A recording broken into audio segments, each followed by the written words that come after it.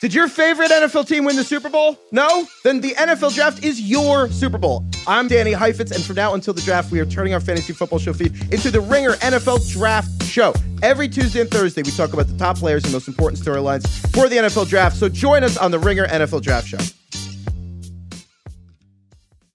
This episode is brought to you by eBay Motors. With over 122 million parts, from superchargers and brakes to exhaust kits and beyond, eBay Motors levels your baby up to its peak performance. And with eBay Guaranteed Fit, your part is guaranteed to fit your ride every time, or your money back. With all the parts you need at the prices you want, it's easy to bring home huge wins. Keep your ride or die alive at ebaymotors.com. Eligible items only. Exclusions apply. When you need mealtime inspiration, it's worth shopping Kroger, where you'll find over 30,000 mouth-watering choices that excite your inner foodie. And no matter what tasty choice you make, you'll enjoy our everyday low prices, plus extra ways to save, like digital coupons worth over $600 each week. You can also save up to $1 off per gallon at the pump with fuel points. More savings and more inspiring flavors make shopping Kroger worth it every time. Kroger, fresh for everyone. Fuel restrictions apply. Cold open question of the week, Phil Schneider. Yes. Did we just see the greatest AEW match of all time? Yes. I'm going to go ahead and call it. It's something I was thinking about. I watched the match twice last night because I wrote it up. So once live and then once while writing it up.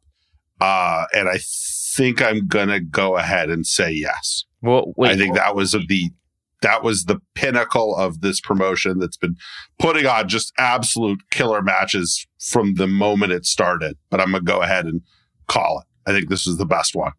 I'm glad that you agree with me about the tag team match. Let's start the show. What's going on, jabronis? It's Pitch Mr. Perfect, Skylar Aston. Hey, this is Bruce Pritchard. This is Roast Battle Season 1 champion Mike Lawrence. Husky Steve Kazee. This is Trey Kirby. This is your girl, WWE superstar, the legit boss, Sasha Banks. Hi, this is Lillian Garcia. My name's Kevin Owens. I'm Shinsuke Nakamura. I'm AJ Styles, the phenomenal one, if you will, and you're listening to. You are listening to. You are listening to The Masked Man Show. The Masked Man Show. The Masked Man Show. Masked Man Show. Welcome to the Masked Man Show with Kaz. Kaz is actually in traffic, but Phil Schneider's here, our intrepid match ranker, rater, best match accumulator. Producer Brian's here too. How you doing, Brian?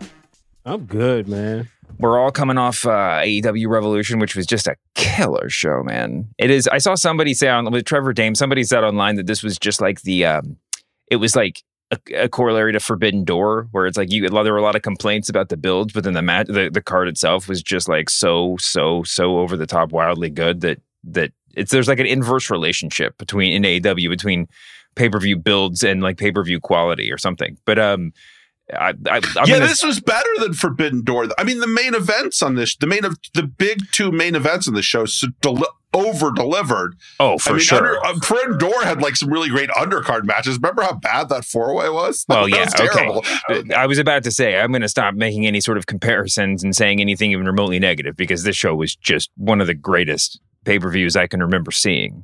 It was incredible. I mean, even the little things, you open the night more or less with a guy getting a concerto and being buried, and somehow they booked everything in such a way that didn't even a little bit overshadow the barbed wire death match that followed, and then even that did not overshadow in terms of grueling violence the main event. I mean, it was really, really well done.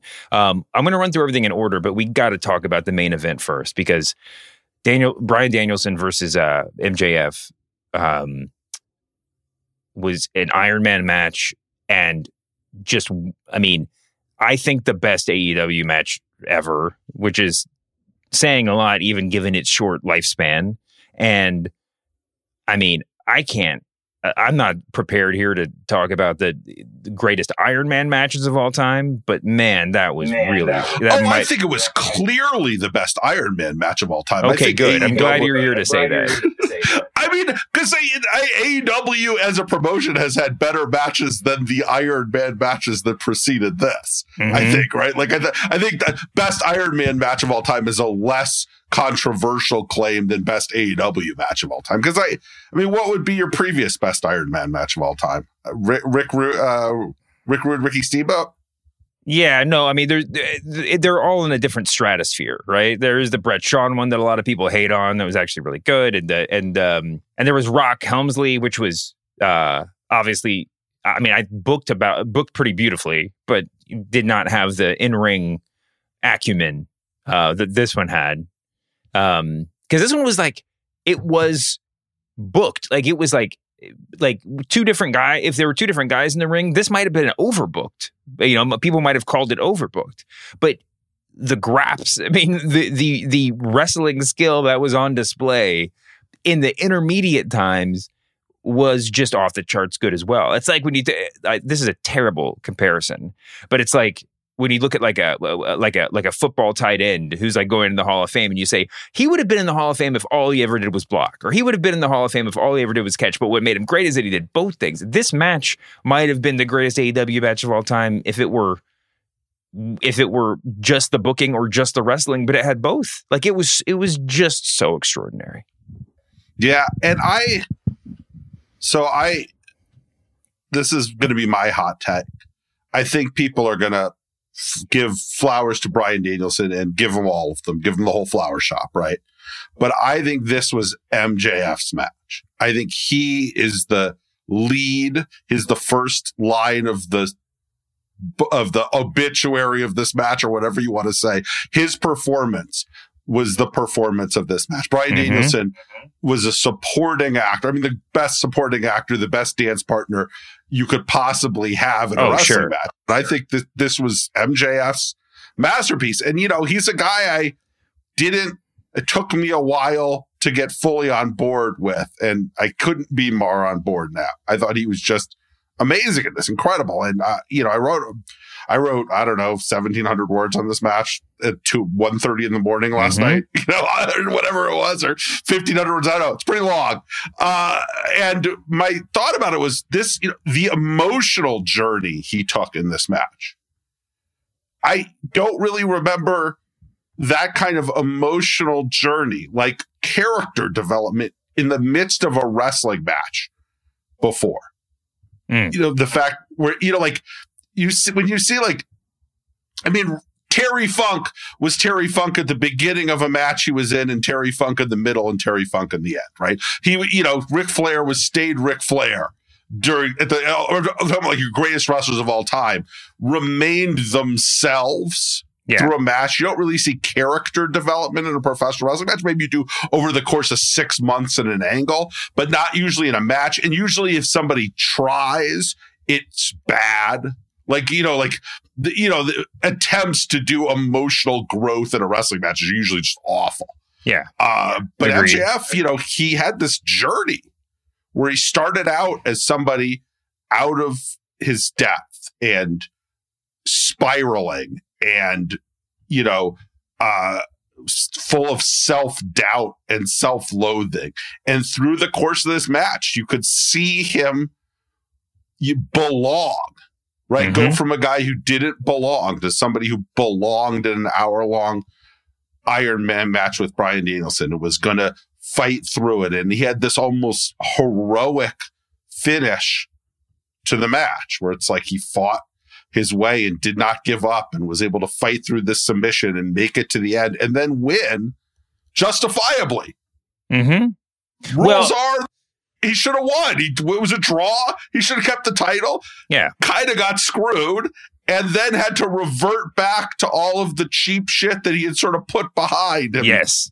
In the middle of the match at the end. Like he had this hero's journey almost, and then the fall of that hero's journey in the last like 6 minutes of overtime, where he ends up having to do every dirty, sneaky, sleazy trick he had in his bag to pull out a win after kind of not needing to do that to win the first time. At the separate from how great of wrestler he was last night and is in general, separate from even the promos, that what the core of MJF in so many ways are the fan photos you see when he's just like taking the time out of his day to pose next to a kid, but he flips off the camera, right? We don't, and that is sort of what we saw last night, right? It was there was just an incomparable performance. I mean, his dance partner, like you said, Danielson, obviously was there too. But it's hard to imagine anybody else in AEW or the world having the performance that in the ring that MJF had last night. The list is incredibly small.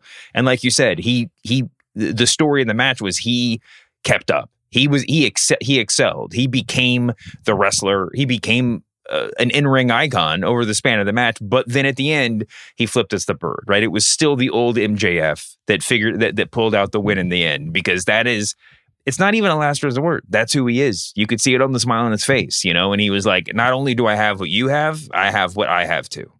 I just thought it was incredible. The spot where he he's taking this horrific beating, right? Taking this absolute thumping, and then decides, if I'm going to survive this, I'm going to have to do something I can't do. And he puts Danielson on the table. And, there's so many table spots in professional wrestling, right? It's one of the most overdone things. Mm-hmm. Oh, I got to go to the table at every big match. But he puts him on there, and the announcer's going, this isn't something he has in him. And he climbs to the top, and he removes the pad over the bolt, because he's got his footing. He's worried about his footing. Mm-hmm. And he just kind of says, you know what? Screw it. I'm going to do this, because what else am I going to do? Die in this ring? Yeah. So I'm going to die here. And I'm just going to go for it. And either I crash and burn or I fly or I succeed. I don't know. Maybe one of the greatest table spots in professional wrestling history, just for the way he said that. I mean, it looked great. God, he just obliterated Bryan Danielson's sternum with that elbow, but just everything that built up to it and what it meant in the course of the match. Yeah. Yeah, there were a lot of spots that looked like they would be like career enders. I mean, that they could have been much more dramatic in real life terms than they were. But that's sort of, that's great wrestling. They made us believe, and I think that you can say what you will about the build to this match, and I was on the record, as were many others, saying Danielson needed to win only because the build wasn't. I thought the build for this match was better than some of the other builds that they pulled off, but I think by the end it sort of started tailing off, right? But as we got closer and closer to last night, it just felt like it was losing steam, and I thought that they needed a big move to recover. They pulled it off in the match. I mean, that's what I failed to predict, and I think this and the well, we can talk more about those builds when we get to Hangman Mox, because I think that there's an interesting look at it. But I do think that there is a sort of, it is pretty incredible how they're able to tell us, how AEW can tell a story in a match to that degree. And these wrestlers, I think, should get all the credit. But it was just a triumph, man. It was a triumph. I mean, we can go through it spot by spot, but gif by gif. I don't even know what was your favorite spot in the match or moment in the match? Probably that table spot, but a lot of the grappling I'm a huge mark for that kind of stuff, and just the back and forth like submissions and things like that, and MJF in the final overtime locking all three of Danielson's limbs. Mm-hmm. They're both like covered in blood, and then somehow Danielson getting his toe on the top rope anyway, was really great. Yeah, a lot of really. I mean, that pile driver to the table was really sick looking. I loved how it looked way worse because the table was already kind of broken. Oh yeah. There. I mean, dude, there were so many moments. The pile driver onto the table, I was just thinking about. MJF constantly the pile driver off the top, like going back to like the hurt knee. I mean, I know this happens a lot, but that was in pro wrestling. But setting up the knee injury, I thought was really incredible. Everything just looked the so miss good. Cabrata in a way that was also something he shouldn't be doing. But in that point of the match, it felt a little like he was spiraling, right? Like he was just kind of a little out of control and doing something, screaming at Meltzer and throwing the tequila at the kid and, kind of wild it out. And then that felt like part of that almost like, oh yeah, you're saying I'm not a wrestler. Watch this, Asai moonsault. Do this too. Yeah. And then, it backfired on him because not that he can't do it, but probably shouldn't have. And it didn't feel like it felt like, a basketball player throwing up some turnaround fadeaway 3-pointer on 18 seconds left on the clock. Like, come on, man, just get a smart shot at the point of the game, Jordan Poole. We didn't need that shot. And that's what that almost kind of felt like. And I liked how it's kind of set up the knee injury. Oh my God, it's so great. I love that. I mean, Danielson's like half crab looked more vicious than just about any other wrestling move in the world. And it was the way that they, like you said, the grappling throughout the match, everything was so snug. The little things just really, that's what, I mean, I feel like that's going to be most of my memory. Well, that and I guess the big things too. So the whole thing. This match. Well, Danielson's one of the great little things wrestlers of all time, right? Yeah. Like where you watch a Danielson match, you're like, oh man, there's 7 nuances in this that he thought of. Like the spot where he spider suplexes the superplex near the end of the match. Oh yeah, because can't take the bump, so he's going to lock his legs. Because he's beaten to take the bump, so he's going to do this a different way. I mean, that's really smart wrestling in the way that I don't think most people think about stuff like that. We're going to move on. We'll come back around to this one at the end, I'm sure. But let's talk just really briefly about Danielson. It's a lot of times in a match like this, there'll be a storyline, either kayfabe or shoot, where we say, well, he gave it his all. He did everything that he could. He couldn't pull out the win. Normally, it's against a more established champ than MJF. But in real world talk, if Danielson didn't win, do you think we've seen the end of given that Danielson didn't win, do you think we've seen the end of Danielson as a main eventer, at least for the time being? Maybe for the time being, but he feels like a guy who's established enough that you can figure out. Well, I think you can put him there at any point in time, but I think that I'm just thinking more of the sort of meta narrative of him sort of winding down his career, him sort of being vocally saying he's on his last contract and that he wants to help put people over or whatever. If that's all true, and who knows if it is, do you think that I kind of feel like this is the last time that I'll actually say, like, talk myself into Danielson winning, whether or not they need him to win. I feel like this is the last time because this was maybe not the best moment, but I feel like now I've fully bought into the fact that he's in like retirement tour mode. In hindsight, he probably should have won the Moxley match and you run the same storyline with MJF with Regal turning on him rather than Moxley. But that was what we talked about on the way out. Daniel, we all just, kind of came to this conclusion that Danielson didn't want the belt. He didn't want to, he would rather be doing other stuff. And so I mean, listen, if this is the last major... maybe if he has the belt, you don't have the Rush match and you don't have the Bandito match and you don't have the Keshta match and, those things were amazing. I'm glad that's it. I think that Bryan Danielson will continue to be my favorite wrestler.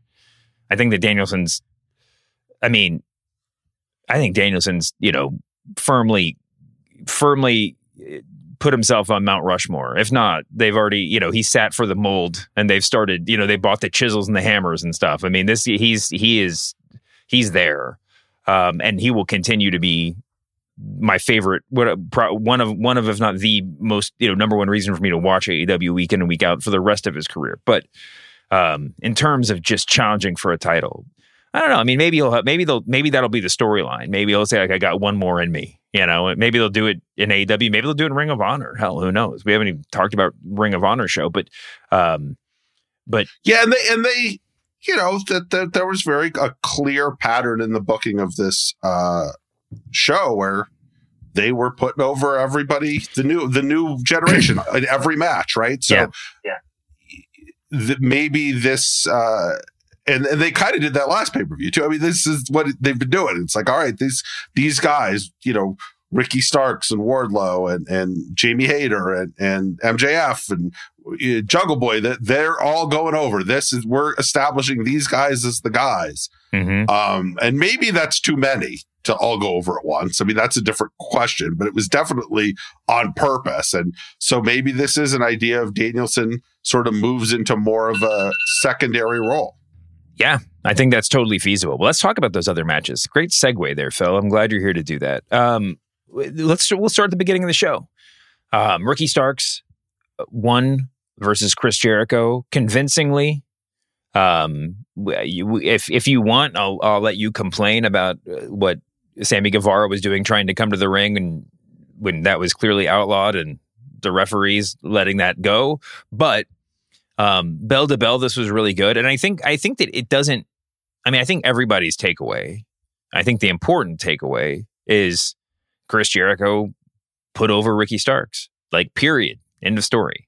And it's unfortunate for Jericho that that's become a little bit of the rap on him, that he, always has to get his win back, or everything has to always be a little schmozzy or whatever to protect him. But this was the beginning. This was the clarion call. This was the moment that it was the beginning of the night. And this was the moment where you look back and you say, oh, we are like, this is going to be a concerted effort to put over the young guys, put over the guys who are sort of like AEW products. What did you think about that match? I thought it was pretty good. It didn't blow me away. I thought it was fine. I'm going to go ahead and reserve my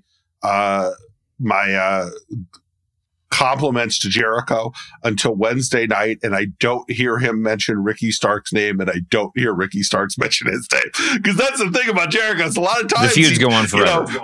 Yeah, it's like, oh, it's over. He won. Congratulations. It's like, oh, it's not over. Now they're going to run a ladder match or something like that, and maybe that's the one where Jericho. So I agree with you. If this is the last we hear of this feud, then good, successful Jericho put him. I don't know if it really did a ton for Ricky Starks. Honestly, I thought the build to this was kind of, I don't know. I was good. I thought it was a successful match. I still like Jericho in the ring. I am not sure. It'll be interesting. AEW sometimes, when they close chapters, they don't always have the next one written for the guy. And I hope that they've got something lined up for Ricky Starks. Yeah, he doesn't just kind of fade into the background for a couple of months, and all of a sudden it's Ricky Starks and pretty Peter Avalon on Dark for 6 weeks or something like that. So we'll see. It's a good step. I'm waiting for the next step to see how I evaluate it overall. This match was good. Listen, you're right. I guess I'm thinking Jericho gave an interview, I think in this week leading up to this, where he said he promised he would never get the win back on Action and Ready. That was like a solemn pledge.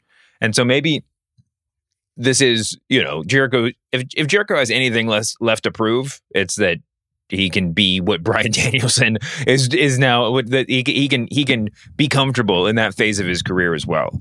Listen, Danielson will continue to get wins, and I think Jericho, especially for the character that he's created for himself in this sort of last act, it's important that he gets his wins, because he gets better. Like, when he wins, it gets a sort of heat that doesn't really exist elsewhere in AEW. I mean, so I'm not saying this guy should just be lying down for young guys left and right, but it is, when we look back on this phase, I think that hopefully it'll be more like last night and less like, what your nightmare booking for Wednesday night. But regardless. This episode is brought to you by eBay Motors. Passion, drive, and patience. The formula for winning championships is also what keeps your ride or die alive. eBay Motors has everything you need to maintain your vehicle and level it up to peak performance. Superchargers, roof racks, exhaust kits, LED highlights, and more. Whether you're into speed, power, or style, eBay Motors has you covered. With over 122 million parts for your number one ride or die, you'll always find exactly what you're looking for. And with eBay Guaranteed Fit, your part is guaranteed to fit your ride every time, or your money back. Because with eBay Motors, you're burning rubber, not cash. With all the parts you need at the prices you want, it's easy to make your car the MVP and bring home huge wins. Keep your ride or die alive at ebaymotors.com. Eligible items only. Exclusions apply.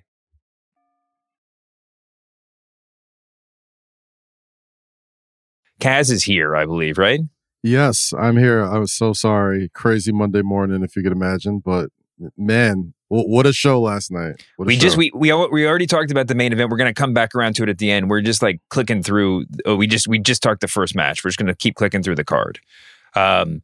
Second was Jungle Boy and Christian in the final burial match, right? Not a coffin match, not a buried alive match. The final burial, which if Ricky Starks and Jungle Boy Jack Perry, by the way, quote unquote Jungle Boy, separate Jack Perry is his official graphic name. If those two guys going over didn't fully convey, or didn't fully project that this was a night for the youngsters, calling the match the final burial, I think did a pretty good job of making sure that we knew that this long running feud was actually over. They should really just call more matches that. Like, I swear this is the last one showdown. It was a good match. It did what it needed to do. I think that of all of the people that we're going to be talking about tonight, of all the future star potential people, Jungle Jack Perry is the biggest question mark, and just in terms of where he can get. And I am very, I'm going to be along for the ride because I am very intrigued. What did you think about his performance, Kaz? And what do you think that where do you think that we're heading next for Jungle Boy? I always thought Jungle Boy was had the biggest, and this is going to sound crazy, I guess, like heartthrob potential in AEW. Oh yeah, which I guess is like sort of underutilized sort of position to be in a pro wrestling company, right? So that being said, I don't think he could really like fully become who I think he could become without finally being out of this feud with Christian, which seems like it's went on for a year now, 8-9 months almost. Mm-hmm. It felt like a year, but goddamn. That being said, man, he's a phenomenal talent. Like, he's very unique as far as his look, his lineage, having the indie cred as well. And, it feels like every super like OG veteran like wants to work with him. It's like they all see the same sort of potential that we see in him. So the match itself was cool. I thought the ending was, I thought that the way the coffin sort of just dropped like them old school SmackDown versus Raw 2006 video games in the casket matches or whatever looked really cool.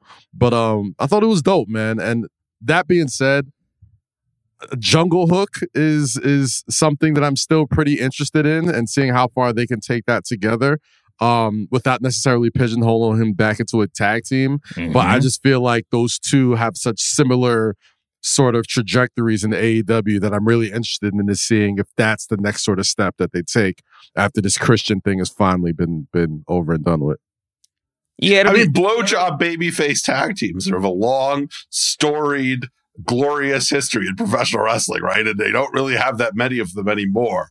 And just the idea of these two very, very handsome young men being like a tag team that sort of does the Rock and Roll Express Fabulous Ones thing. I mean, I dig it. I think it's a good use of those guys, especially because it'll give Hook some ring time as part of a tag team. That's a good way to help somebody develop who isn't, doesn't have hasn't had that many wrestling matches. Yeah, I almost feel like Hook's offense is like specifically geared toward being a tag team wrestler, right? Like, he comes in and his moves are so impactful and quick, and he doesn't sell as much. So I think all the stuff that Hook already does well is accentuated when he's in a tag team.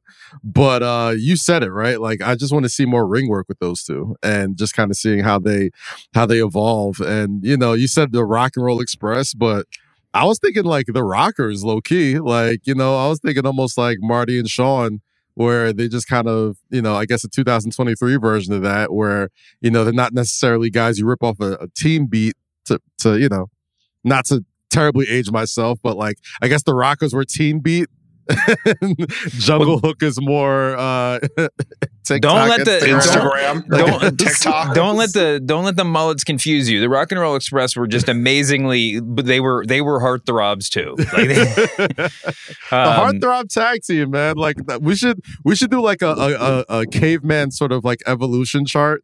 To like the heartthrob tag team. Yeah, like going from like Rock and Roll Express to like the Rockers to like the Hardy Boys to I guess Jungle Hook, right? Like I guess that's their trajectory if they keep that going. Yeah, and just a little aside for the failed ones. This came up on Twitter actually yesterday that the Harris brothers were initially booked as a blowjob babyface tag team with pink trucks and long blonde hair. If you want to talk about the really? Wait. Yes. If you go on my Twitter, because I actually was going back and forth with Nick Bond about this like 2 days ago. There's a picture of them. I was able to find a picture of them with like long blonde mullets and pink trunks as like, ooh, the handsome young Harris brothers. Who was the original heartthrob? A lot more successful at being handsome young baby faces than the Harris brothers are all the failed versions. I mean, once the Rock and Roll Express got successful, there was a Rock and Roll Express in every promotion with large variances in talent and success of that gimmick. I mean, Memphis always had one. It was once the Rock and Roll Express left, it's like, all right, what two decent looking guys are going to do this gimmick now? We're just going to keep bringing them out and keep putting them together. You got to keep filling up the seats, you know? Who's the original heartthrob tag team? I feel like there should be. I mean, was it like? Are we just going to go back to like? Express, or the fabulous ones were before the Rock and Roll Express. Gotcha. Okay. So wait, do the Freebirds count as one? Like because of the hair and stuff? That's about the Freebirds. I don't think so. They were heels mostly. Okay. I don't know. I mean, that's the thing. It's probably somebody from the '60s that even predates my knowledge, right? But do we count? Are we going to count like the girls love Dr. Jerry Graham or something like that? That's exactly what I was going to say. Is this like is it like the Graham brothers, the Fargo brothers, or the? I mean, there's when they started bleaching their hair to try to look like Shoot Brothers. Well, the bleach obviously preceded that. But is that a heartthrob tag team? The Valiants. Well, there's a difference between I'm bleaching my hair to be like Flair or Buddy Rogers or Gorgeous George. Than kind of the Rock and Roll Express, who were really, and the Fabs, who were really put together by Jerry Jarrett, R.I.P., to try to draw teen girls. Yeah. Right. That was the goal. It was like, we got to put these, this is going to be our version of like, I don't know, God, who would have been the teen heartthrob of 1983. Like, this is our. Like Kirk Cameron? Is that too early? Maybe too early. I don't know. This is hilarious, by the way. This is all right. Well, we got more to talk. We have a long pay-per-view to get through here. We're going to end up going longer than 4 dudes talking about good-looking tag team. 4 dudes. Who is the handsomest young man of 1984? Nah, he wasn't really that handsome. He was the real. Listen, it's a Jungle Boy match. What are we going to talk about? You can't avoid the handsome with Jungle Boy, man. What are you doing? So what are we doing here? If you go through, I mean, obviously Chris Jericho was an AEW original or whatever, but if you look at, if you're sort of scoring everything based on the AEW versus WWE import side of the whole thing, or people that were like you can put Jericho in the WWE camp. The one real outlier, it seemed like, to the pattern last night was that the Elite lost the trios titles to the House of Black. A lot of people are trying to read into that as, more evidence that the Elite's contracts are up and their future in AEW is uncertain. I think in general, although Brody King would count he's not a WWE guy. I'm just trying to make trying to make a really forced point here, but it did seem like, I mean, in some ways they're the newer act, right? Like, yeah, it's true. In some way, if that's the idea that you're putting over newer acts, the House of Black I said this last week that there's different categories, and one of the categories is former WWE wrestlers that were just such abject failures in WWE that like reclaiming them and giving them a career is its own sort of category. Ruby Soho, who had a big moment that we're about to talk about, fits into that category as well. But that trios match was, I think, on any other card, any other night would have been the match of the night. I mean, you can make a case that it was a match of the night if that's your cup of tea last night. It was just an incredible, incredible trios match. It was nice to see the Elite in there with some dudes with some size. I'm glad that they gave Murphy and Omega their little Spider-Man pointing at each other moment. But more importantly, I'm glad that Brody King and Malachi Black just got to go out there and just like mutilate some folks. Brody King looked incredible in that match. Yeah. I mean, there were moments where I was like, I kind of thought they were writing him out, because I was just like, he's got to be exhausted, whatever. There were a couple of times where I thought that we were done and he just kept going and going and going. And I know it's silly, but like their finisher is so good. It's like the only version of I'm going to like hand a dude to my partner for a one-man move that actually makes it look like it's more impactful because it's two people. I don't know, man. I loved that match, and I'm so excited about House of Black run. What was your take, Phil? Yeah, it was great. I mean, that's not, when you said if that's your cup of tea, you could. That's not my cup of tea, right? Like I'm usually always going to be a low voter on those kind of elite go 6-man tags. Not my type of wrestling. I think the fact that you had some guys who were real bruisers in it really added something to the match, that it wasn't just 6 guys showing off their cardio, but some guys showed off their time in the weight room too. Yeah. So it kind of was a nice mix of things. And I dug it. I mean, I thought the House of Black looked really cool.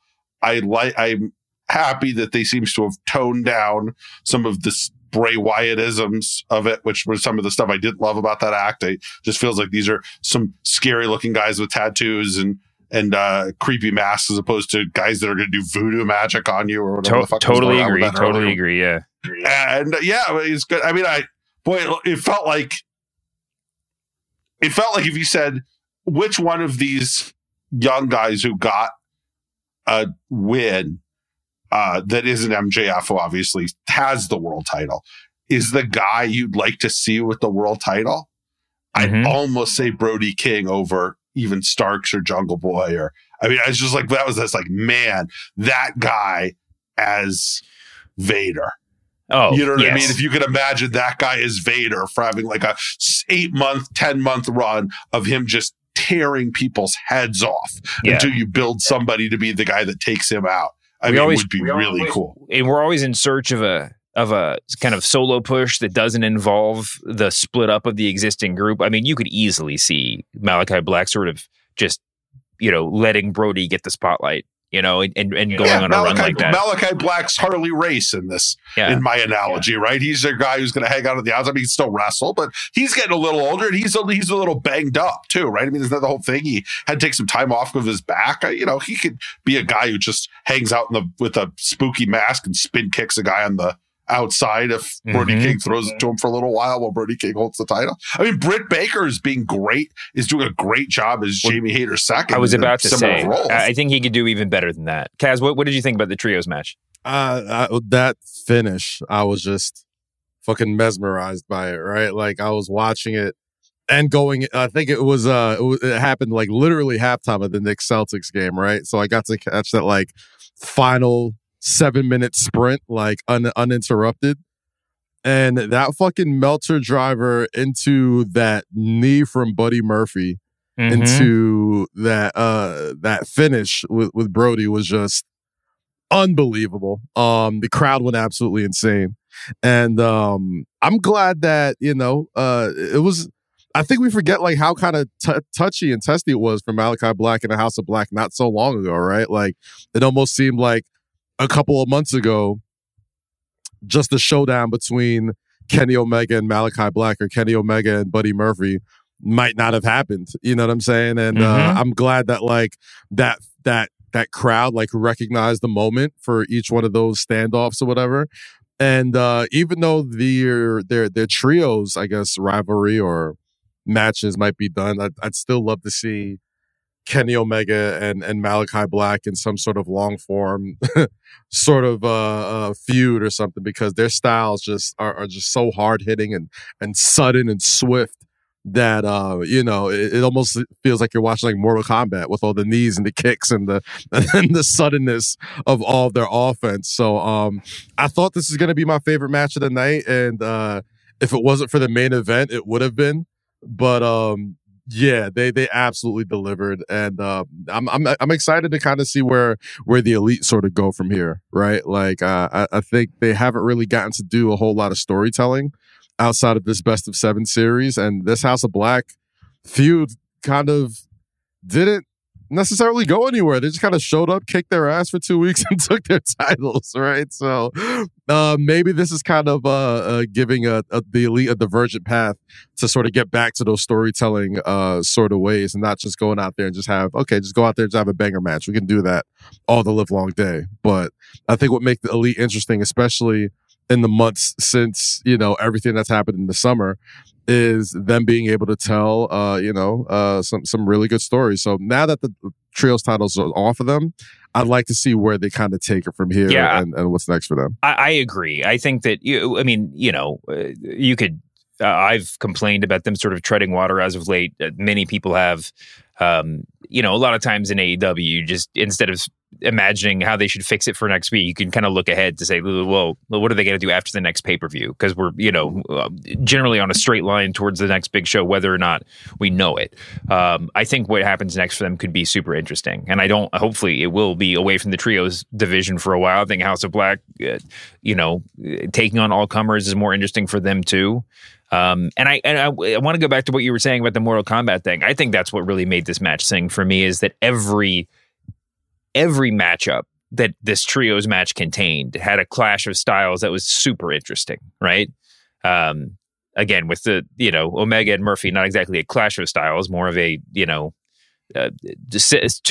too close a similarity of styles in some ways, but every matchup was just so cool to watch. And yeah, I mean, I think that, it was just an incredibly cool match, man. It's definitely going to be. I think Malachi Black's gotten better in AEW, and I think my always issue with him, going back to Tommy End in the Indies, was that the swing looked great and the contact did it. Like, a lot of times those kicks was like, holy hell, that kick looked great until it landed, and then it looked only okay. But man, he is kicking the living shit out of people now. And it's just like, I'm, as somebody who grew up on Shinya Hashimoto, I just love it. It's just like, oh man, that guy's that really, really fancy acrobatic kick that was hit 60% in the WWE. He is just throwing it to behead people in AEW. So I wanted to give, he's like another one of those guys that I was always a little lower on, and I want to give him his some credit, because man, I really like watching him wrestle now, and I didn't always. I was always a huge fan of his, even in WWE and in AEW. I like I think there are some wrestlers, Koff, Bray Wyatt, that you can kind of see the limitation of the lore. Like there's definitely an outer limit. And so Black certainly got into some of that space too at times, cutting, nonsense promos and whatever else. But I think that the point that you made, Phil, is dead on. They're less spooky. They're less mystical. I mean, the reason why the spooky stuff works in reality, not in kayfabe, is because it's scary. Because like you look at it and you're like, oh my God, why not? I mean, that should be the kayfabe thing too. I mean, I guess if somebody could like shoot fireballs for real, that would be scary. But like, there is just something implicitly scary about like, holy shit, look what these guys just put on to come out here, and I'm in like a turquoise, bathrobe. Like they're intimidating. I mean, Brody King is terrifying, right? Like if you saw Brody King, if you bumped into Brody King in a bar and spilled his drink.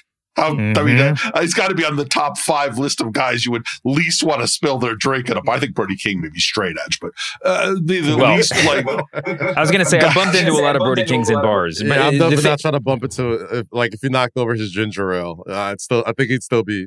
No, because the thing is, he wouldn't punt. He might, but he might not clock you in the face, and he might forget about you 1 second later, but you'd be thinking about him for the rest of the night, right? You'd be looking over, you'd be making sure that you were like positioned in such a way as to keep an eye on him. Send him a plate of appetizers. Like, we're good. You sure? I'm sorry. He's like, oh. What do you think his appetizer of choice is? He's definitely a warm cheese and pretzel type. You can tell. Oh, beer cheese. Beer cheese is definitely his shit. Like I can see that a mile away. You know what I mean? Like anything fried also. You know what I mean? Like I think he'd go for a good fried zucchini. He's cut a lot of weight though. I mean, he's got to be on some sort of. I think he's like a protein keto guy. I think it's like if you asked him what he was going to order, he's just going to order like a slab of beef. And just eat that. Brian, can you make a note? Every time we do an interview from now on, I want to find out what everybody's appetizer is. Their appetizer of choice. Should we ask now, Kaz? What's your app? My app of choice. I'm a big spinach dip guy. Need a good spinach dip. Also need a good if we're at an Asian spot, like a dumpling or one of them wagons, them crab wagons. I'm a pan-fried dumpling guy at an Asian spot. Yeah, love a good egg roll. Hate a bad egg roll. That's the biggest variance. Yo, and also like a sleeper appetizer. Anything on crispy rice. You put some crispy rice on something. You can put a fucking Twinkie on crispy rice, and I'm gonna eat that shit. It's delicious for some reason. Yeah, I mean, I spent 10 years in Texas. I'm a chips and salsa guy, but I will eat. But in general, I think that, we're a bunch of people that get paid to talk about professional wrestling. We all have huge parts of our souls that have never grown up. I think we can all agree that if there was a restaurant that was only the appetizer section, we'd all be good. You'd make do. All that stuff is potato skins or us or something. Just straight up. The appetizer sampler platter is never as good as you think it's going to be, but it gets me every time. Tim Cook is leaving so much money on the table without having like an app's called the App Store. You know what I mean? And it's just apps. You just click it off your Apple iPhone and Apple Pay everything. Are you kidding me? Brian, delete this, and then let's find an angel investor. I'm just gonna, we just gotta have these food trucks running through New York City, just called the App Store, and then you just like look them up on your app, and you're like, they're coming down my block, and you run outside and get your potato skins or your awesome blossom. Once Apple and Tim Cook are done with Uber Eats getting all and DoorDash getting all the free delivery money, they're gonna say, "All right, motherfuckers, we're dropping the apps." The App Store. Get all you motherfuckers out of business. And we're not even going to have it delivered to you. This shit's just going to fucking pop up out of your phone and 3D print that shit. You're going to 3D print you some mozzarella sticks. That's the iPhone 20 coming. God damn it. Well, I think we've done all we came here to do today. I think like a 3D print mozzarella sticks. That's such a bad idea. I'd be dead in 6 months, guys. Oh man. God damn. Yes, we're off the rails today, buddy. The women's championship match. I mean, Jamie Hayter keeping the title. I mean, it was a better match than I was expecting.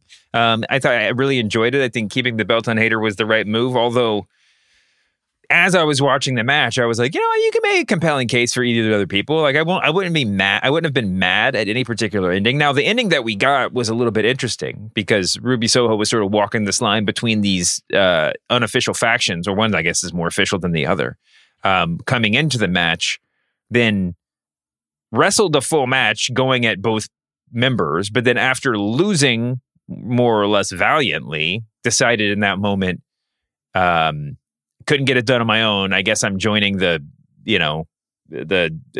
what are we calling this? The AEW originals or the what's the Soraya group? The Lady World or the plants in the L's on the with the spray paint and the green. I don't know. So how did you guys feel about the match and feel about the turn at the end? It was kind of weird. I ain't gonna hold you. Like it was. I guess okay. So at the end, right, you see Ruby Soho sort of sitting there contemplating who do I go with, even though I just fought both of these people, and then dumps one of them out. I think dumps Paige, Soraya. Soraya, yeah. And it goes, "This is our house, bitch," and blah blah blah blah blah. And then 2 seconds later, turns around and starts beating the stuffing out of the AEW originals, Britt and Jamie. And it's just weird, man. Like, it's okay. the only way I see this like becoming like a storyline that's really fucking dope is if Jade Cargill is somehow involved eventually, right? Like I feel like with these three now they don't have the numbers game, right? Like the Britt Baker and the Jamie Hayter thing, like and the last one, the third one, I forgot her name. I'm so sorry, but they've always had the numbers game when it comes to this, right? And now they're sort of like de facto baby faces going up against, I guess, what people are calling invaders to their company. And the only thing that made it weird is that, like, I feel like the reason why it's been sort of weird to get behind it is because Britt and Jamie never necessarily carry themselves as like we're torchbearers of the women's wrestling here, right? Like, you know, they were kind of assholes this entire time. So it's like, so why would I care if two women who came, or three women now that came from another company, like want to be better than you? Like, I just didn't.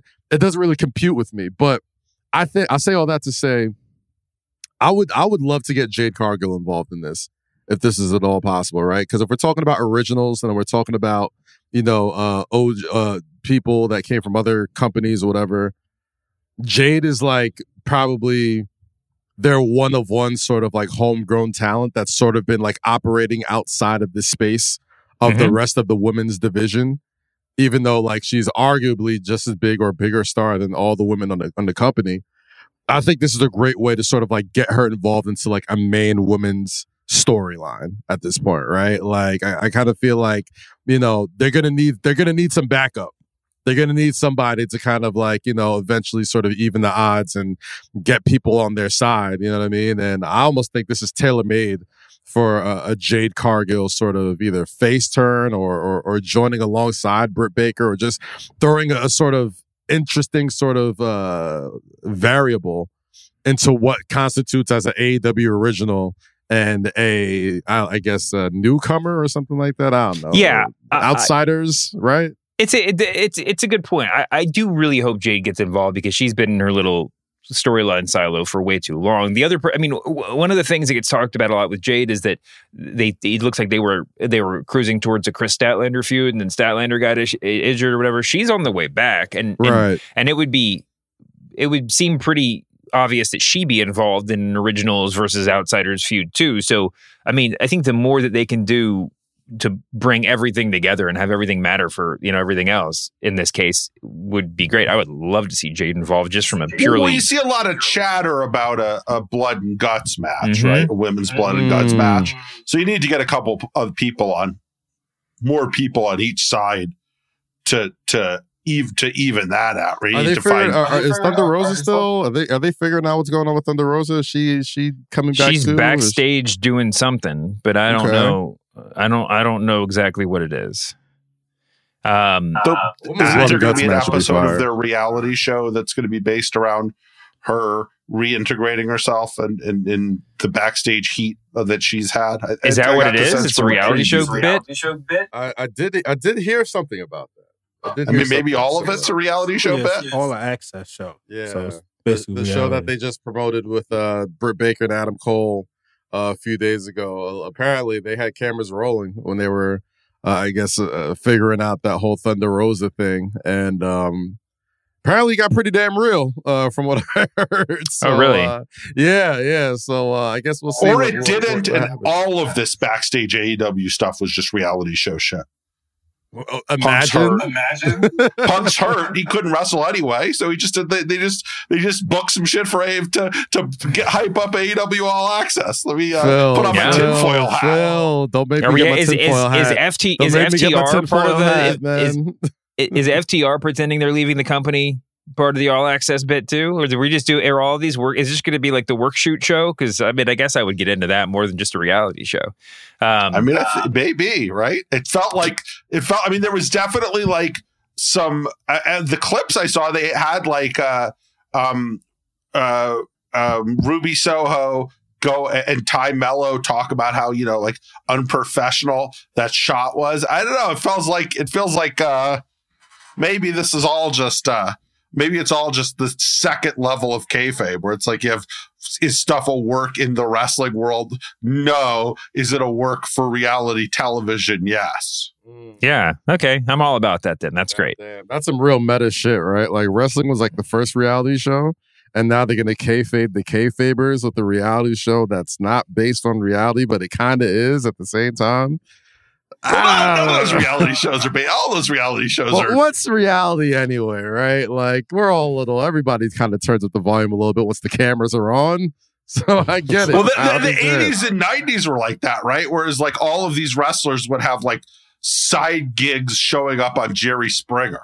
Oh yeah, where it'd be like, you know, like where all of a sudden it's like my baby daddy ran out on me, and the baby daddy that ran out on you was Jamie Dundee. You know, like, there is definitely, you can definitely find like 5 or 6 Jamie Dundee on Springers playing different roles every couple of weeks. For a while, he was booking Springer. So this is like, there's some history of that.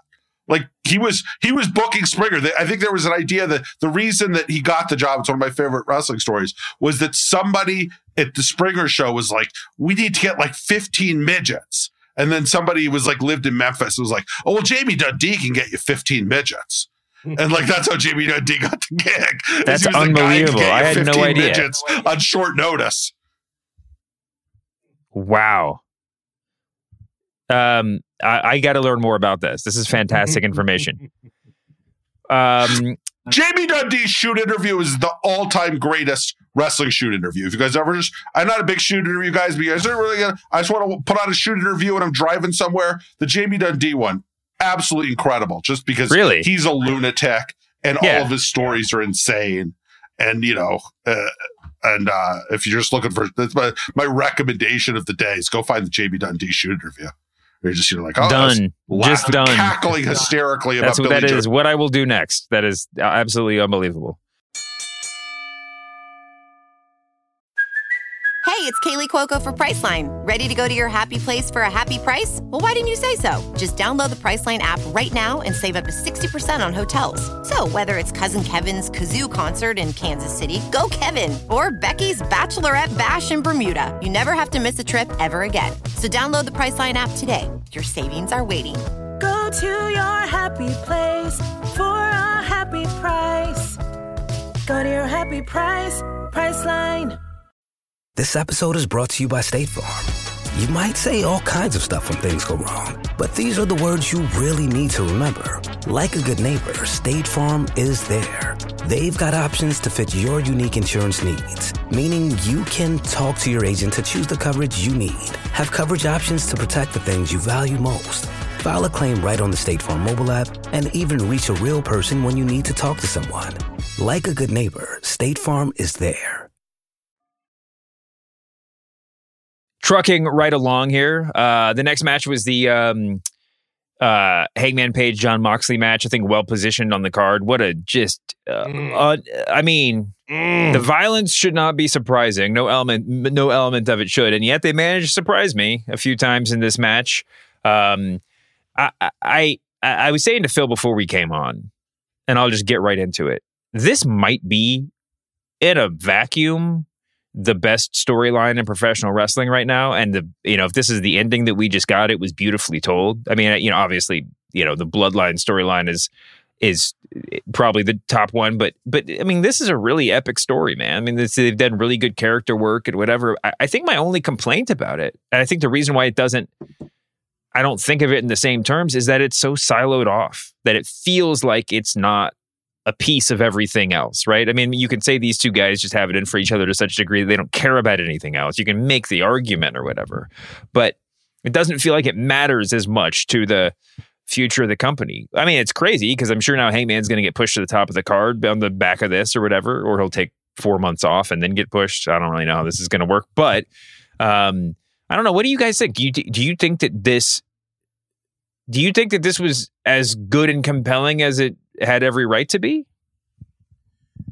I thought it was a great match. I don't know if it was the right match, in the sense that I really loved their previous matches that were really about two tough guys trying to beat each other into unconsciousness. And they kind of did that already, so maybe you have to do something different for this. But this was a little bit more of a stunt show, right?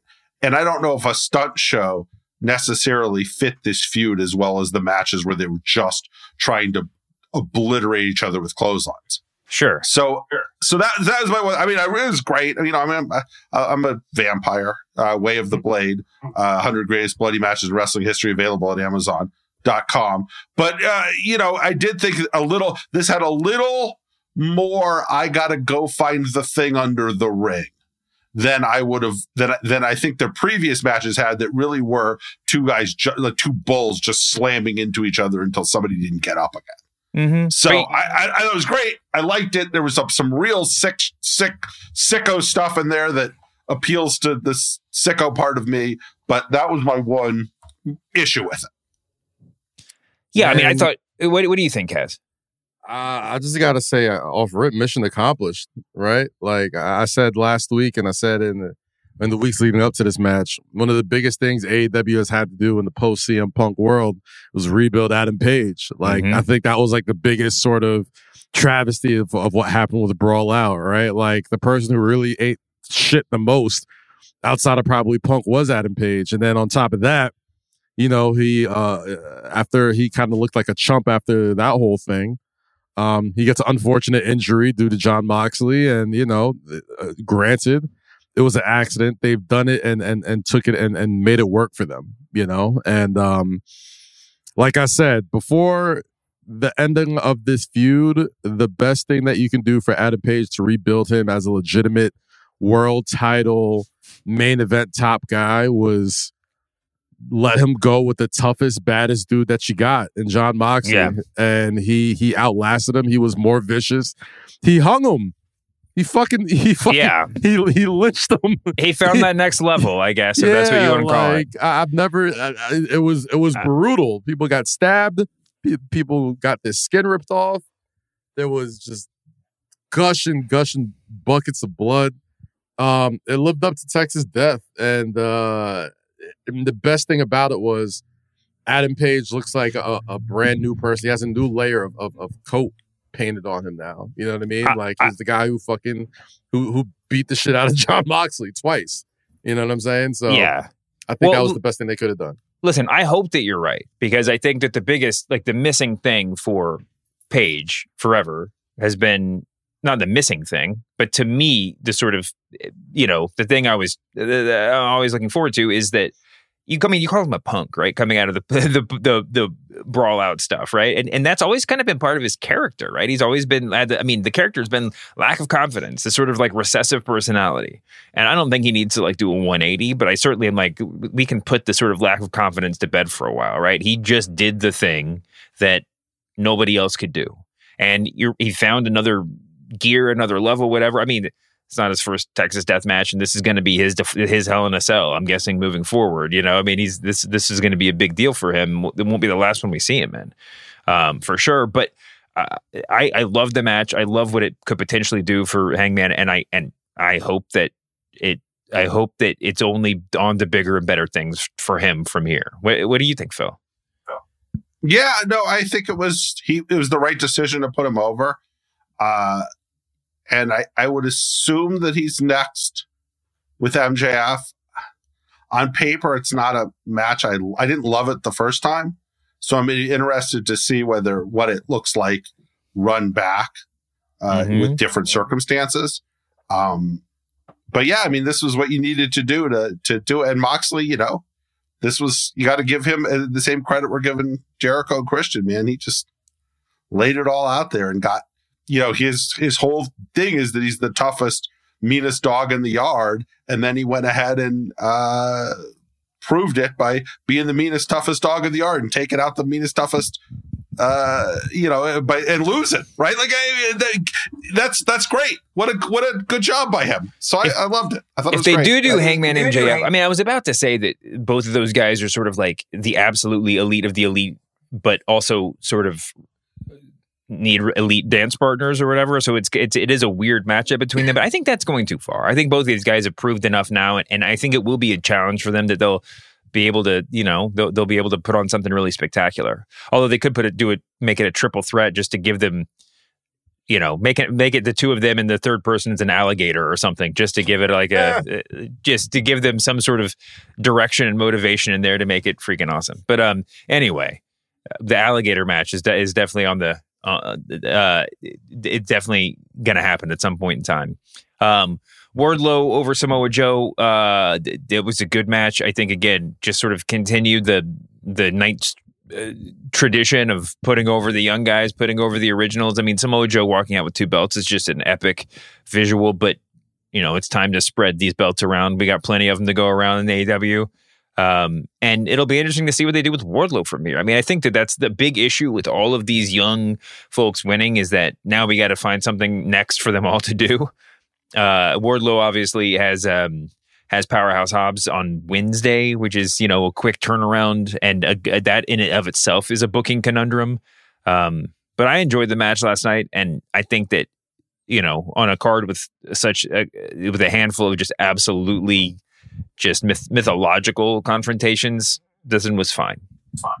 Poor Joe, right? This is 2 in a row. He's got to follow like this absolute, blood-soaked, insane war, right? He was after the dog collar match in the ROH pay-per-view. Yeah, that's a good point. Man, that's a death spot for a guy in a lot of ways. I thought it was okay.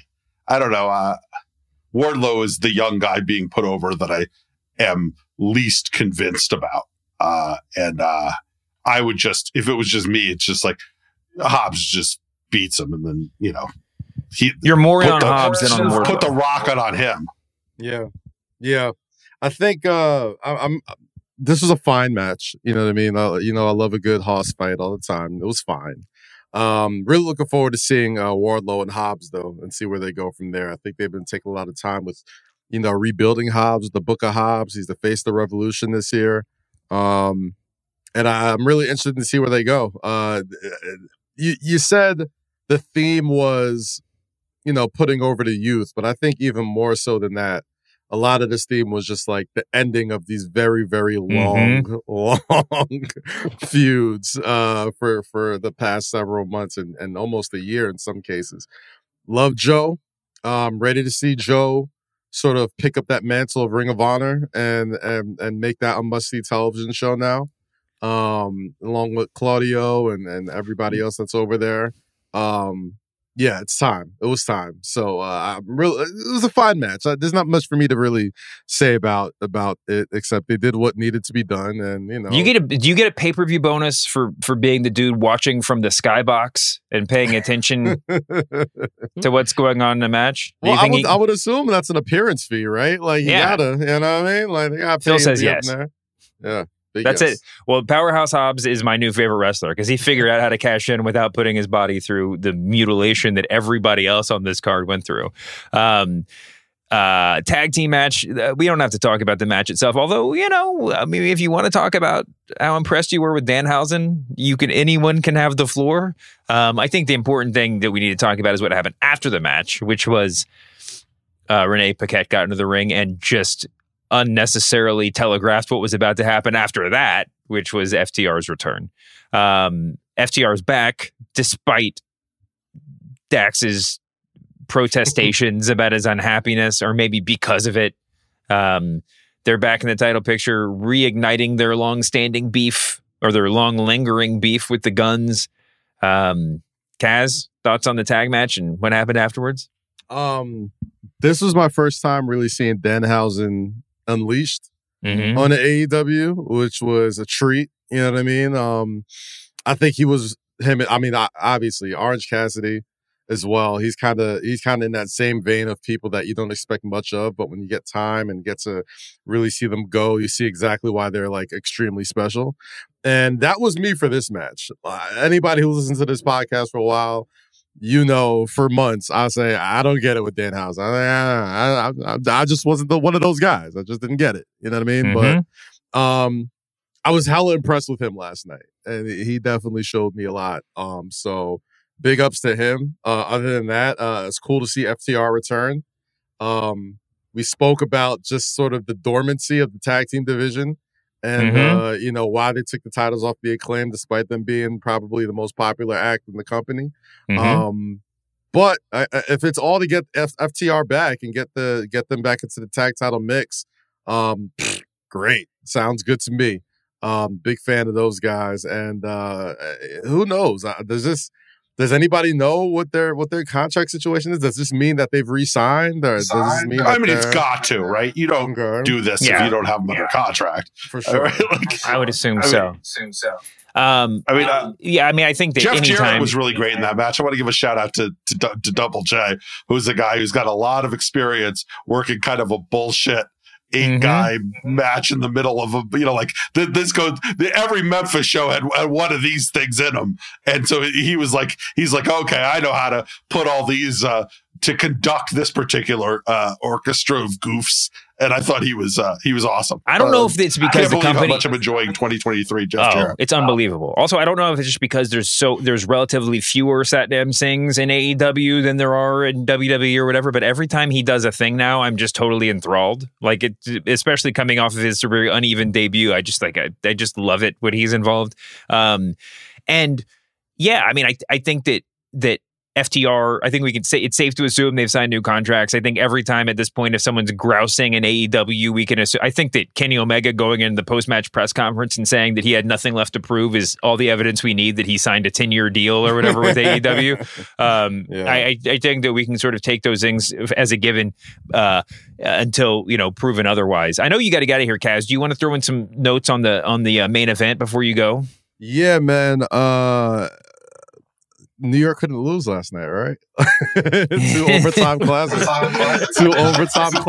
last night between two New York staples in the Knicks and MJF.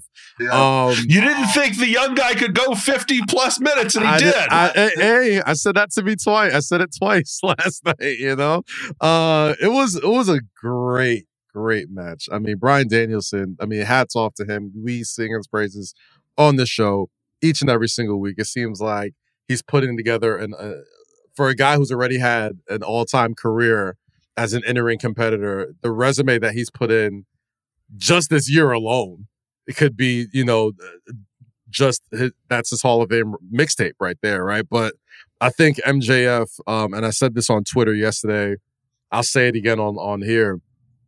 I think MJF's true superpower is his ability to underpromise and overdeliver, right? Like everything about him is so boisterous that you forget all the other shit. Like he's very much like, if you ever played on a basketball team or seen basketball teams with great players, they always have a guy who talks so much shit, right? Like if you're a Golden State Warriors fan, that's Draymond Green, right? And if you think of the Golden State Warriors as one person, that's sort of like MJF, right? Like Draymond Green does and talks so much shit that for a while you kind of get lost in it, and you're so focused on Draymond Green talking so much shit up until the ball gets tipped up. And then you're like, oh shit, right. They also have Stephen Curry, Klay Thompson, Andrew Wiggins, Dante DiVincenzo, like Steve Kerr, 5 championships, like all this type of shit. And that's kind of where MJF is right now, right? Like he talks so much shit that you get so lost in that up until it's a pay-per-view match and the bell rings and he takes the robe off. And you're like, it's so simple, but goddamn, like as soon as he takes the robe off, first off, he looks fucking great. So like, I don't know what plan he's been on, but he looks every bit the world champion a wrestling company should be. As a group of people who are professionals at watching guys hang out in their underwear, I feel like there's nobody. I feel like I could like draw from memory the physique of every single professional wrestler, and MJF manages to surprise me every time. So it's that's a skill somehow. Yeah, I mean, and he was amazing last night, man. He put on a masterclass performance. He continues to raise the bar every single time people like me or other people say, I don't know. He always kind of ends up checking that box somehow. So I ain't got shit to say about MJF, man. He continues to be one of the true prodigies in professional wrestling. He's 26. He's 26 years old, guys. His best. We were talking about this before you came on, Cass.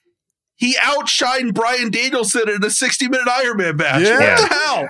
Who does that? How is that possible? Who does that? Well, this is we said best AEW match, best Iron Man match. I mean, Danielson has wrestled his fair share. I mean, probably more Iron Man matches than anybody else. I don't know if there was a. I actually don't think he's ever had an Iron Man match. He's had a lot of. He's had a number of matches. 60-minute matches, not Iron Man matches. He's had matches that went really long periods of time. Sorry, I was using that term too loosely. This was the best. This was probably the best long Danielson match too, and that because of his interplay with MJF. Yeah, and that's what makes him so good. It's not just the wrestling that brings you in; it's his ability to carry a match character-wise for 60 minutes that didn't feel like 60 minutes. It kind of flew by, and that's the biggest compliment you can get about MJF. He made a 60-minute Iron Man match entertaining from bell to bell plus overtime. So those ROH matches, while spectacles for sure, always felt a little bit like him saying, "Look how long I can wrestle." Yeah. I mean, that's what those were. I mean, the Austin Aries one that went 72 minutes, famously, the initial booking of that was a 60-minute draw in the first fall, a 60-minute draw in the second fall, and a 55-minute third fall. They were going to go 3 hours. And a lot of times those were, and then he called it audible when he realized the crowd wasn't going to be there for him for 3 hours. Right. But a lot of times those were like, okay, look, this is me in this promotion showing I'm going to do 60 like Flair did 60. And this match didn't feel like that, right? This match wasn't about how long they were going in as much as it was about what they were doing while they were there. So yeah, his best long match by a lot. Yeah, it was a hell of a match, man. I mean, there was just I feel like my enthusiasm has waned over just because we've been doing this for an hour. But that's, I mean, it's just the best. Kaz, you got to get out of here. Do you want to say any final words on that match or the night overall? Great match, great pay-per-view. Say what you want about AEW week-to-week television. They have yet to not deliver on a big pay-per-view. Right, whether it's newsworthy or match-worthy, they always keep you talking the day after. So shout out to them. Incredible match. Get your Wally Mania tickets. They're on sale right now. I gotta go, guys. All right, man. Talk to you soon. I think that the point that he made is right. I mean, it's you could say what you will about week-to-week AEW. I do think it sort of validates the week-to-week. There is sort of a discrepancy between the amount of time between these big shows and the length of the build of some of even the biggest matches, but it's hard to complain after a night like last night. I think the week-to-week thing is a little overblown, too. I mean, it just feels like the week-to-week AEW shows get overanalyzed way more than week-to-week WWE shows. Like AEW will put on an incredible show. They had like an all-timer like 3 weeks ago, and they'll put on one that's not that great, and everybody's like, what's wrong with AEW?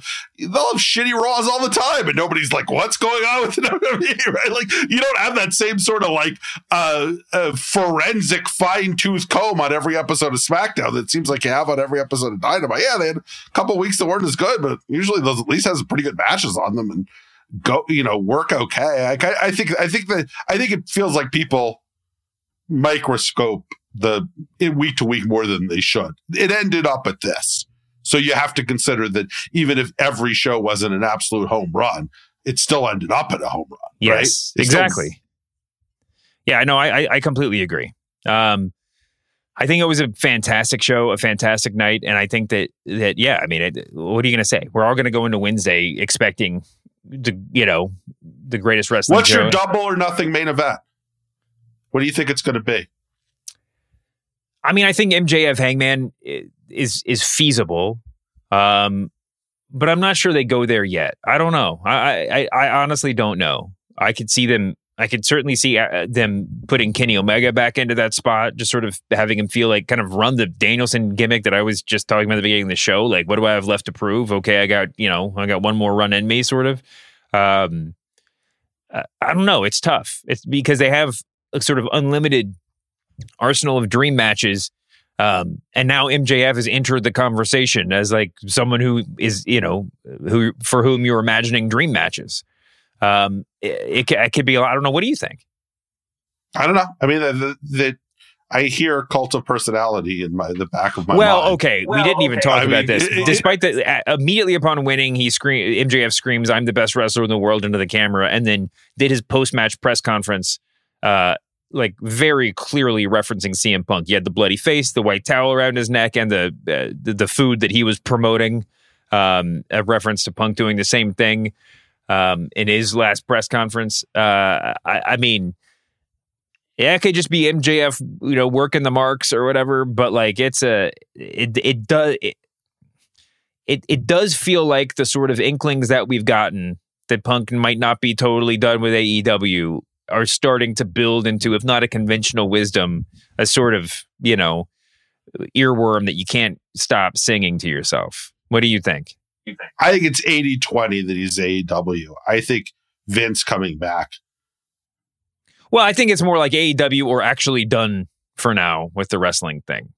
I don't think he's done with wrestling. I think he's more like, if it's not AEW, I think it's New Japan or something. But I don't think he's done with. Well, not even. I guess it's not even that. It's AEW. Is he still employed by AEW, or did he get fired, or is he firmly done because of what happened at All Out? I think he's going to be back. I think they know that that's too much money on the table, and eventually they're just going to work it out. I mean, Bill Dundee pulled a knife on Wolfie D, and then 3 months later they were running a program. It's wrestling. You get over some shit, right? I'm glad that we've gotten both Dundees rereferenced in this podcast. And Wolfie D. Both members of PG-13. This is what I do when I come on these shows. But look, honestly, David, if Bruiser Brody survived the stabbing, the Puerto Rico main event of the WWC anniversary show that year would have been Brody and Vader 1. Even if he barely survived, right? Like it's wrestling. They threw a couple punches at each other. Grow up. Yeah. That's my thought of that. Go ahead and make money and do what you're supposed to do. Yeah. Yeah. No, it's right. It's true. Listen, it would be an amazing thing if he came back. And I think at this point, like I said, can we grandfather CM Punk into what I said before about if there's any intimation that you might be done with AEW, that just means you're going to be main eventing in AEW in 2 months? Maybe so. Maybe so. It would really be. I mean, I don't. As big as CM Punk's return to wrestling was in AEW, and really, it's hard to. I mean, we've almost forgotten that moment over the past couple years with the rest of the stuff that's happened with CM Punk. But I mean, if he returned again, it would be an even bigger deal. I mean, it would be absolutely nuts if they can pull it off in a surprising way. But the way that they book, I don't know. I mean, I kind of feel like it's more likely that it's like MJF Hangman and then CM Punk comes out at the end or something like that and stares them both down, or so, it feels like if he's coming back, it might be more of a long-term move, but we'll see. I would love for that to be the case. It does seem like MJF wants it.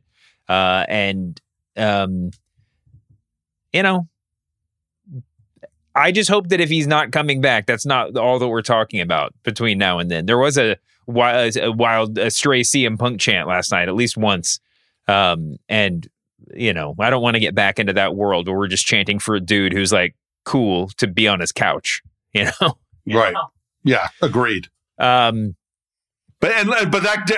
Nobody was chanting that at the end of that match. So I'll tell you that much. Those guys sucked in that crowd. I mean, that was one of the louder AEW crowds too. It was a long show, but for a long, it's AEW pay-per-views always run really long. But it was not. I wouldn't complain for a second about the length on this one because there were fewer matches, and the matches that were long felt like they earned every minute. The main event in particular. It didn't feel as punishing as some of these AEW pay-per-views do, where at the end of it, you're like, oh my, I mean, I was up very late last night. But didn't feel as much like I was trudging through the desert to get to Not every pay-per-view needs to be WrestleMania, where you put all your stars for the past year and the next year on the card just so they can check a box. Even though you have fewer pay-per-views in the competition, AEW has to be more discerning with this stuff because they are a narrative in and of themselves, and you have to be able to come out of a pay-per-view saying, these are the things that are going to matter on Wednesday. These are the things that are going to matter a month from now. Like, you're looking forward to stuff. And if there's too much stuff that cram too many other matches on there, then it becomes a muddle. Like you said, it becomes blurry. And I don't think I could have used one more pre-show match. It felt like one pre-show match, and then do they have pre-show? Were they officially pre-show matches, or have they done away with that conceit? They're all main card. Well, now, they had Mark Briscoe and the Lucha Brothers versus. Oh, they did.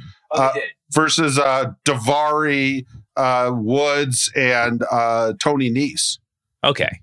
So they had one, and then it was a lot of RJ City, and it felt like I could have had 20% less RJ City in like one more match. You know what I mean? Like that's a quibble. But that was my only. You can never give me too much RJ about the City. pay-per-view is not enough wrestling on the pre-show. Too much RJ City. That's pretty good.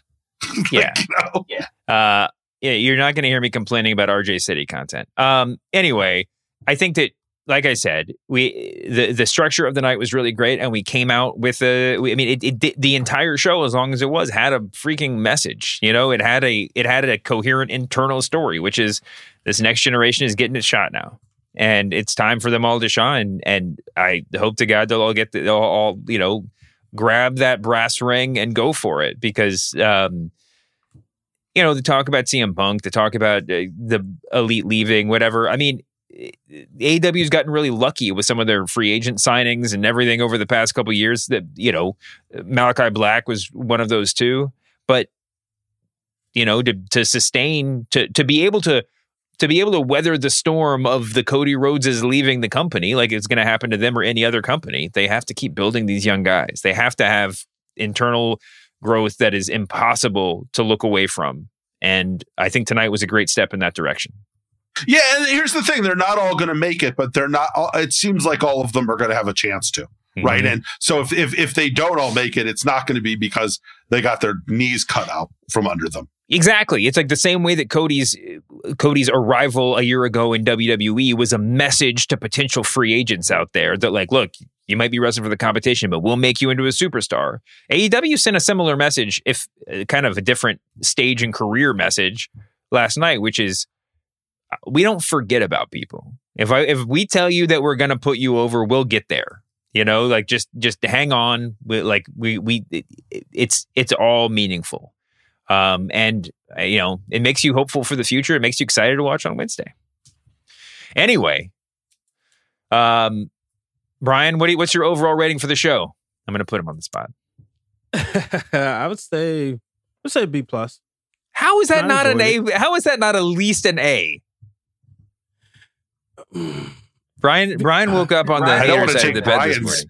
Sophomore honors English course as a high school teacher. Jesus. I mean, we just said it had the best match in the promotion's history in the main event, right? Maybe.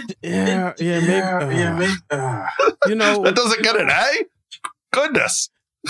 It started off like going high, then it kind of came down. I get it. They had to bring me down so they could take me for a ride. So, but you know what? Actually, A-. Because that's still that's still too close to a failing grade for my taste. That was it. There's no way, man. I enjoyed every moment of that show just about every moment of the show before the main event, and that main event. I mean, whatever. That was I guess it's the women's match. I felt like I could have. But they had the moment at the end that was sort of fun and interesting. They all just kind of serve a purpose. It got you comfortably to the end, and the end was just like, the extra credit assignment that, like, you're getting an A+ no matter what you did the rest of the assignment or the rest of the semester. And we're gonna keep on this school metaphor or whatever. Phil, what was your overall rating? I mean, it's a straight A, right? I don't know if it's an A. Maybe I'll save the A+ for some of the for CM Punk's return. Some room to improve on, but because that's the thing. It's like, there was some moments in the undercard that didn't completely, but the end of the day, that's not what you're going to remember, right? Like, you know what I mean? Like, what was on the undercard of Austin Hart? I mean, some stuff that wasn't that great, but you're not going to still remember that pay-per-view for Austin Hart, not whatever the I don't know, the Road Dogg was doing on that show, or you know what I mean? So the women's match was okay, but that main event was they put it all together and delivered way more than you expected, because I got him straight A. It was awesome. All right, Phil, who's in your matches of the week this week? So I wrote about the three-way women's match from the AEW. So I wrote a lot about MJF, Bryan Danielson. Hopefully, very late at night. Hopefully, it's at least coherent enough that Cal can make it coherent. And then I wrote about Speedball Mike Bailey, Timothy Thatcher from West Coast Pro, which was really cool and a lot of fun. And I wrote about Carmelo Hayes Tyler Bate from NXT. So you get the appetizer of those two, and then I let my fingers run wild on that main event because it was transcendent stuff. Everybody check out that column on theringer.com. Thank you, Phil, for hanging out today. Thank you, of course, to Kaz, who's always here. I'm not going to try to do his plugs. He got enough in. Thanks, Brian, for being here, as always, on Masked Mondays. And we'll be back on Thursday with another episode of The Masked Man Show. Kaz will be back, hopefully, from the beginning. And we'll have a lot of stuff to talk about, I'm sure. You can find me here. You can find me on the Press Box. You can find me on the Book of Wrestling. Be sure to listen to all of the amazing shows on the Ringer Wrestling Show feed. Apologies, as always, to John Moxley. I hope you get your vacation someday, man. We'll see you back here on Thursday, humanoids.